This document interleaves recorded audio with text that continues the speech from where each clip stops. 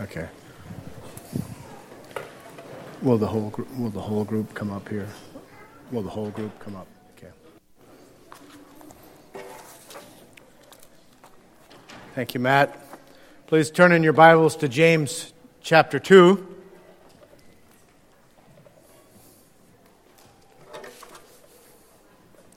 James 2.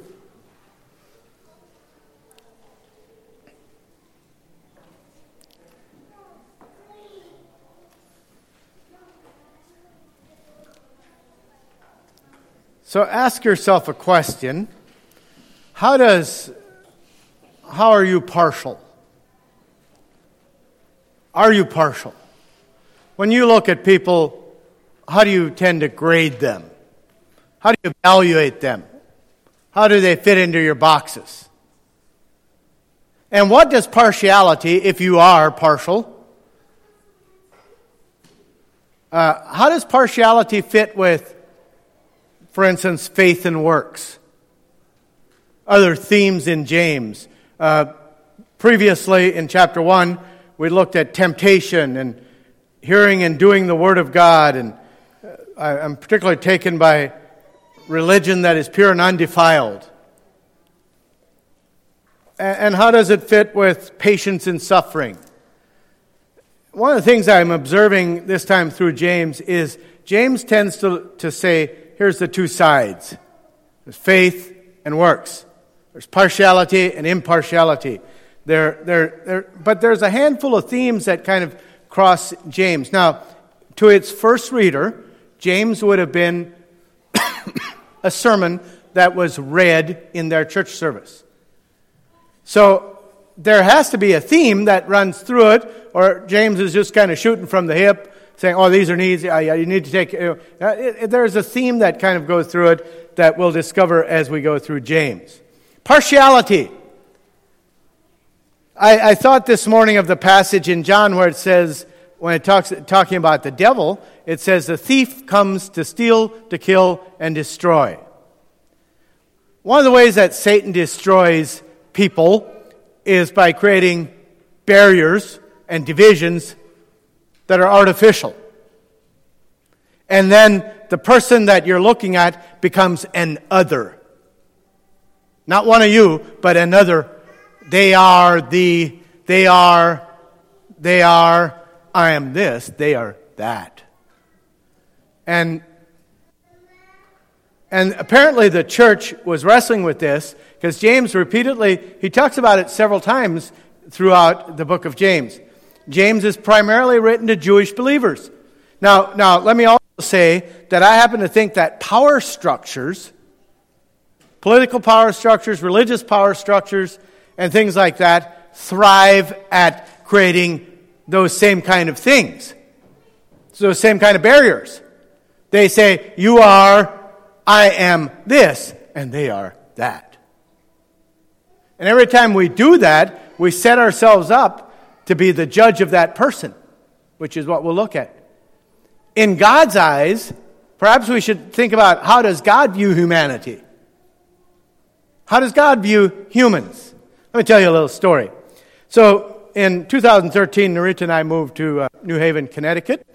And in the orientation for school, they had the New Haven police chief and the head of Yale security come talk to us naive country bumpkins about life in the big city. And, theft, bicycle theft. I took a really nice bicycle along, and it had a nice heavy chain. It got stolen within the first 3 weeks. There's also something called bolt cutters, so keep them inside. What's that, Narita? She had told... it was the first night, wasn't it? But she had told me to put it inside, and I kind of laughed at her. And anyway, she was my stupidity, too. So I was rather alarmed. So we're walking downtown. Was it just me? I think it was just me. At about dusk, I'm walking downtown, go down over the hill, sidewalk, and as I'm walking down, I'm walking back. I'm walking up the hill. I notice somebody coming down the hill on my side. I think, oh boy, it's a large African-American gentleman. I didn't think it was a gentleman. So I crossed the street, got on the other side of the street, and walked up. I probably told you this. The next day at orientation, we were paired with fellow students.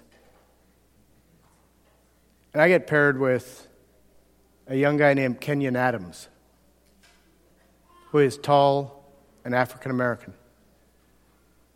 And he said, "Seems to me like we've met before." And no, I don't think we have. Yeah, he said, "We've met before." Where would we have met before? He said, "Last night when you crossed the street."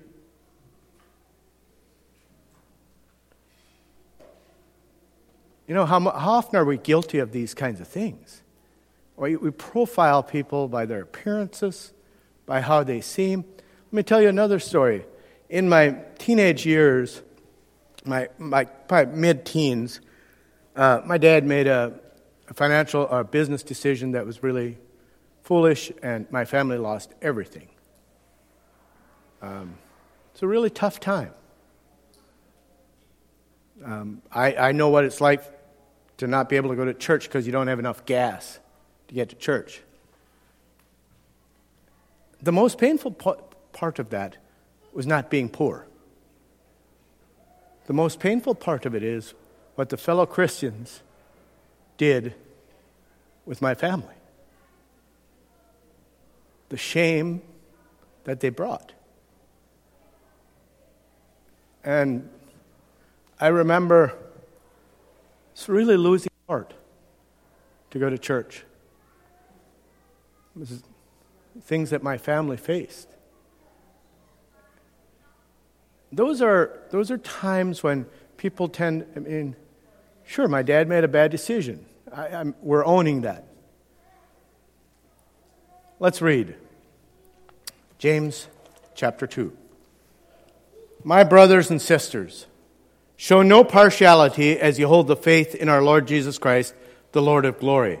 For if a man wearing a gold ring and fine clothing comes into your assembly, and a poor man in shabby clothing also comes in, and if you pay attention to the one who wears the fine clothing and say, "You sit here in a good place," while you say to the poor man, "You stand over there," or "Sit down here at my feet," have you not then made distinctions among yourselves and become judges with evil thoughts? Listen, my beloved brothers and sisters, has not God chosen those who are poor in the world to be rich in faith and heirs of the kingdom which he has promised to those who love him? But you have dishonored the poor man. Are not the rich the one who oppress you, and the ones who drag you into court? Are they not the ones who blaspheme the honorable name by which you are called? If you really fulfill the royal law according to the Scripture, you shall love your neighbor as yourself, you are doing well. But if you show partiality, you are committing sin and are convicted by the law as transgressors. For whoever keeps the whole law but fails in one point has become accountable for all of it.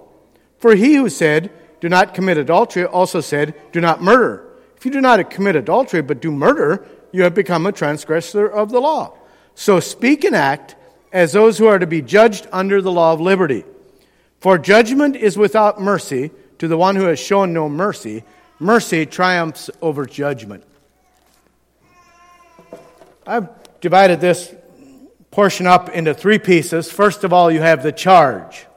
Show no partiality. It's that simple. Don't show partiality. Then there is an illustration. Then we'll look at the reason. So let's go back and look at the charge. My brothers and sisters, and by the way, this is Philadelphia. So whenever the ESV translates it brothers, but whenever this word is used, there's often a footnote. It should say brothers and sisters. It means the congregation. And by the way, James is writing to Christians, to believers, to those who are called the followers of Jesus. And he's saying, do not show partiality as you hold the faith in our Lord Jesus Christ, the Lord of glory. Let's just think about that verse. Show no partiality as you hold the faith in our Lord Jesus Christ, the Lord of glory. So why does James address it like that? Don't show partiality. Don't be discriminatory. The word can actually mean discrimination. It can be translated discrimination. Don't be discriminatory as you hold to the faith. I was thinking about that. How do we tend to be partial in our world today?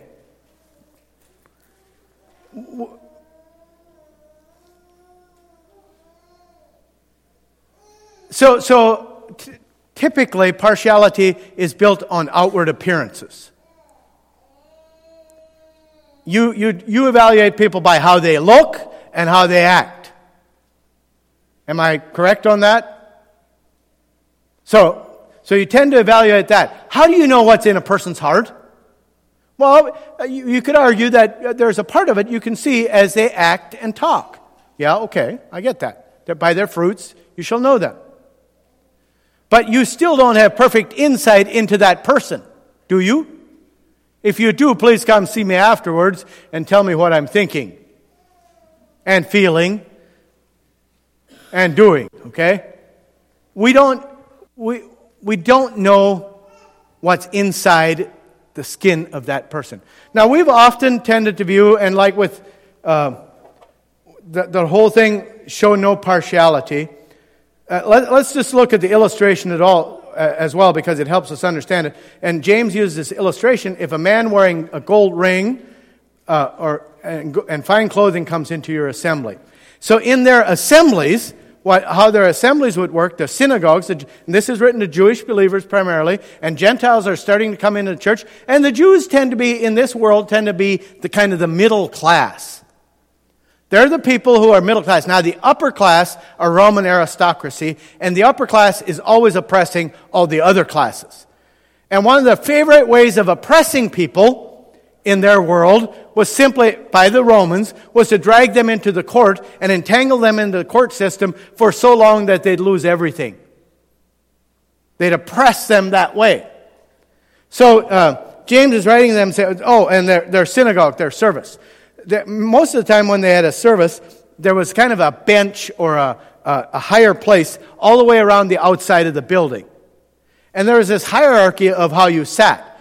The leaders sat in the prominent, or the best people, the most uppity people, sat in the most prominent position around the side. And then as you went away from where the Torah was read, the seats became less and less desirable, and the servants and the slaves had to stand, so this thing was about bench height all the way around the outside of the building. So the good established members of the church sat on that bench. Men, in this case. And then the secondary people had to sit on the floor or stand off to the side.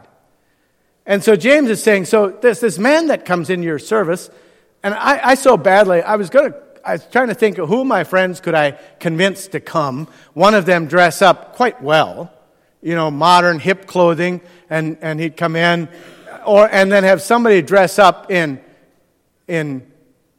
less than desirable and not, rub some cow manure on them and come in and everybody moves away a little bit. That's exactly the picture James is painting here. He said, so why is it that when this wealthy person comes in and sits down, you say, come up here. Come here, you sit beside me. Look, hey, I know this guy. Now, most of the time when we think about partiality or discrimination, we think about skin color like I did with Kenyon. By the way, are you aware that skin color, if you took facial features, racial discrimination, facial features, Asian people, if you took, scientists have found that if you take two people from anywhere in the world, from the most diverse people groups in the world, the basic genetic difference is about 2%. So, why do we do that? Why do we do that? Our world has taught us to do that. The world around us has taught us to do that. And this is uncomfortable preaching, by the way. I'm realizing how full of partiality I am when I meet somebody who is kind of in. I'm not even talking a professional athlete, somebody like that. Yeah. By the way, I have met some famous people. I once shook hands with, he was then running for vice president, a man named Joseph Biden. I shook his hand. He wouldn't remember me, but anyway. But think about it more like this. Think about people in this community who are in. They're part of the group. Boy, would we ever like to see them in our church. Would we ever? Gives us validation. Makes us feel like, boy, we've got something going there. But when the guy comes on his scooter and sits there, we kind of, we don't even know how to talk to him. That's what James is talking about. Saying, when you do that, you're actually doing something really bad. Because what you're saying is, I know what that person is, and that he's not worthy of my attention, and therefore, he's not worthy of God's attention. Because if we are the hands and feet of God in the world, as James will argue, that faith without works is dead, and that when we work out our salvation, we're actually working out the work of God on earth. When you live like that, you are actually telling people that they're not worth it.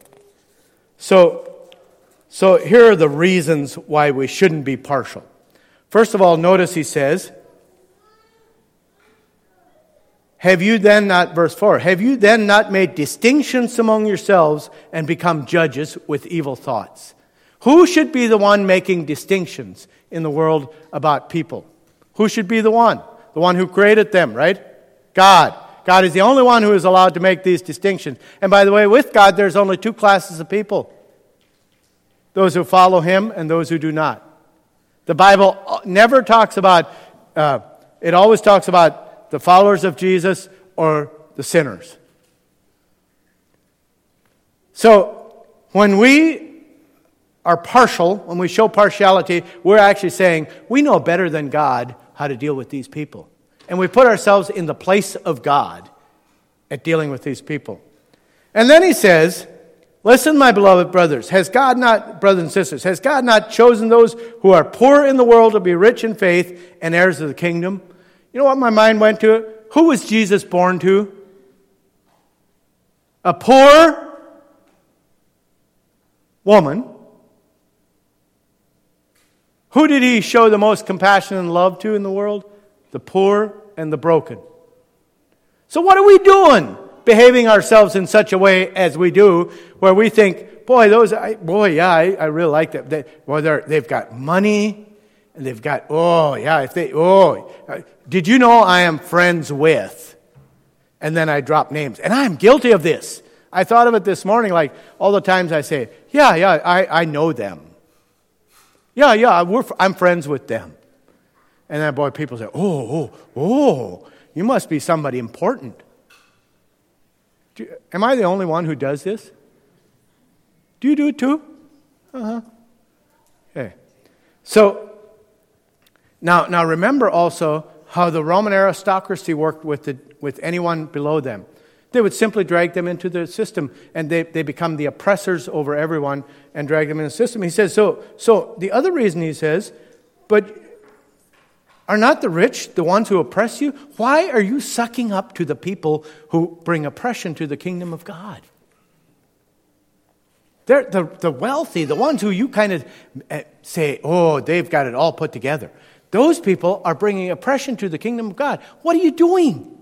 Why are you supporting them in their bringing oppression? In fact, you have become the oppressor when you do that. When you grade people by where they're at and their station in life, their skin color, and all the other things that our world does, you become an oppressor because you are saying those people aren't right. Now, let's just go on and look at verse 8. If you really fulfill the royal law according to the Scripture, you shall love your neighbor as yourself. You are doing well. But if you show partiality, you are committing sin and are convicted by the law as transgressors. That is a really profound statement, because he said, The royal law, by the way, means the king's law. And who is the king of our kingdom? Jesus. And Jesus said, the whole law and prophets can be summed up in this: to love the Lord your God with all your heart, soul, mind, and spirit. And the second is equal to the first, to love your neighbor as yourself. And Jesus understood very clearly something that we have a hard time understanding sometimes, that you can make all kinds of language about how you love God. If you do not love your fellow man, whoever they are, you are not really loving God, because the measure of how you love the people around you is a measure of how you love God. So I know, for instance, this morning, I'm just convicted that I don't love God very well, because there are people I don't love very well. That's the royal law. And he said, if you show partiality, you're a sinner. You need to repent of that sin. That's James at his best. He says, but if you show partiality, you are committing sin. And the law, the royal law, convicts you.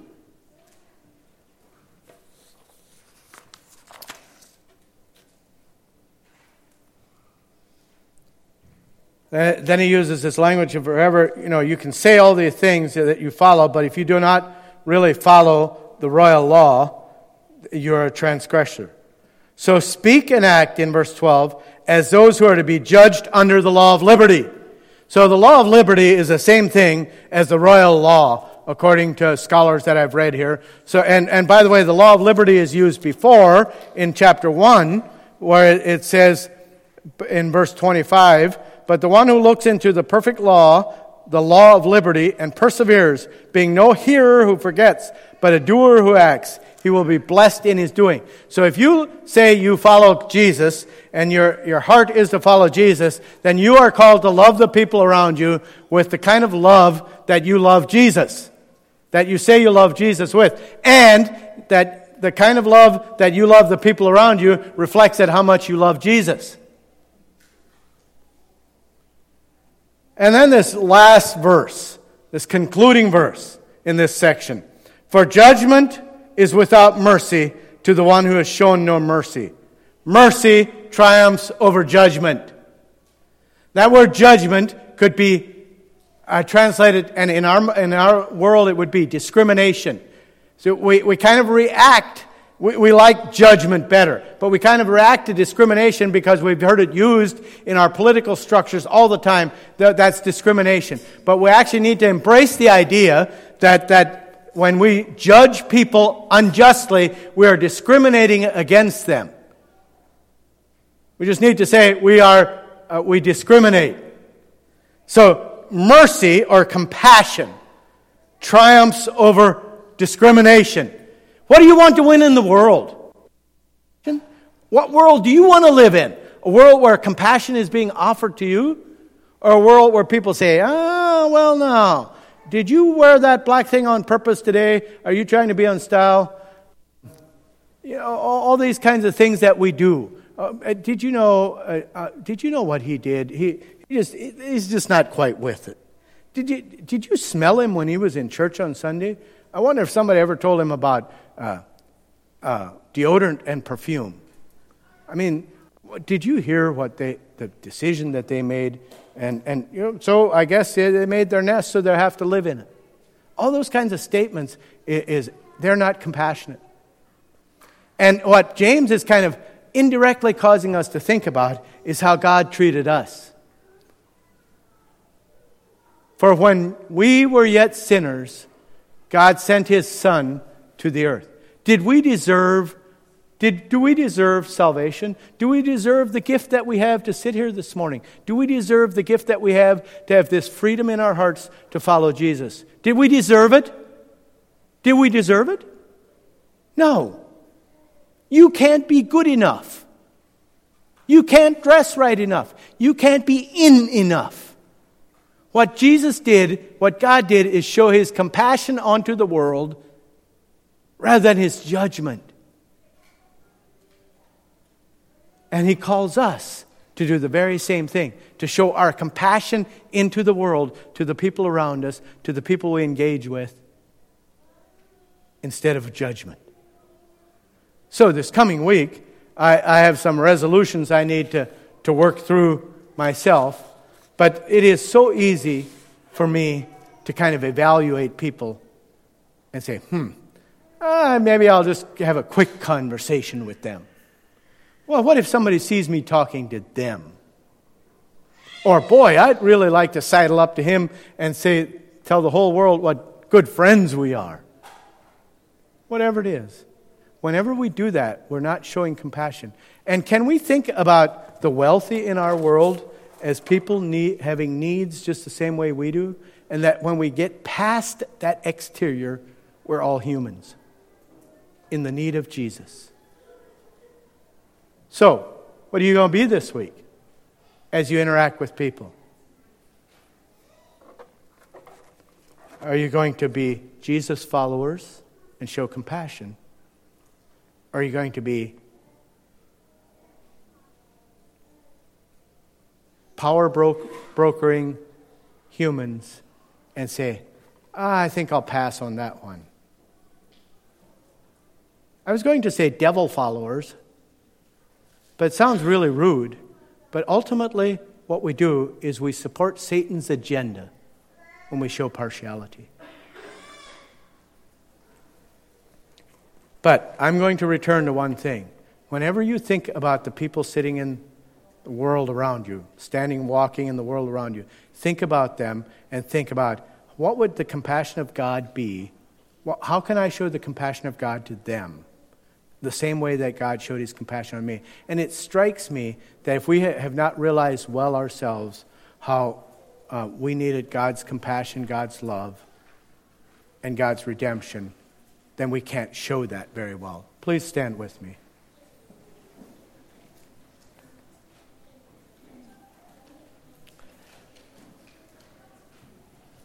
Lord Jesus, as we think about how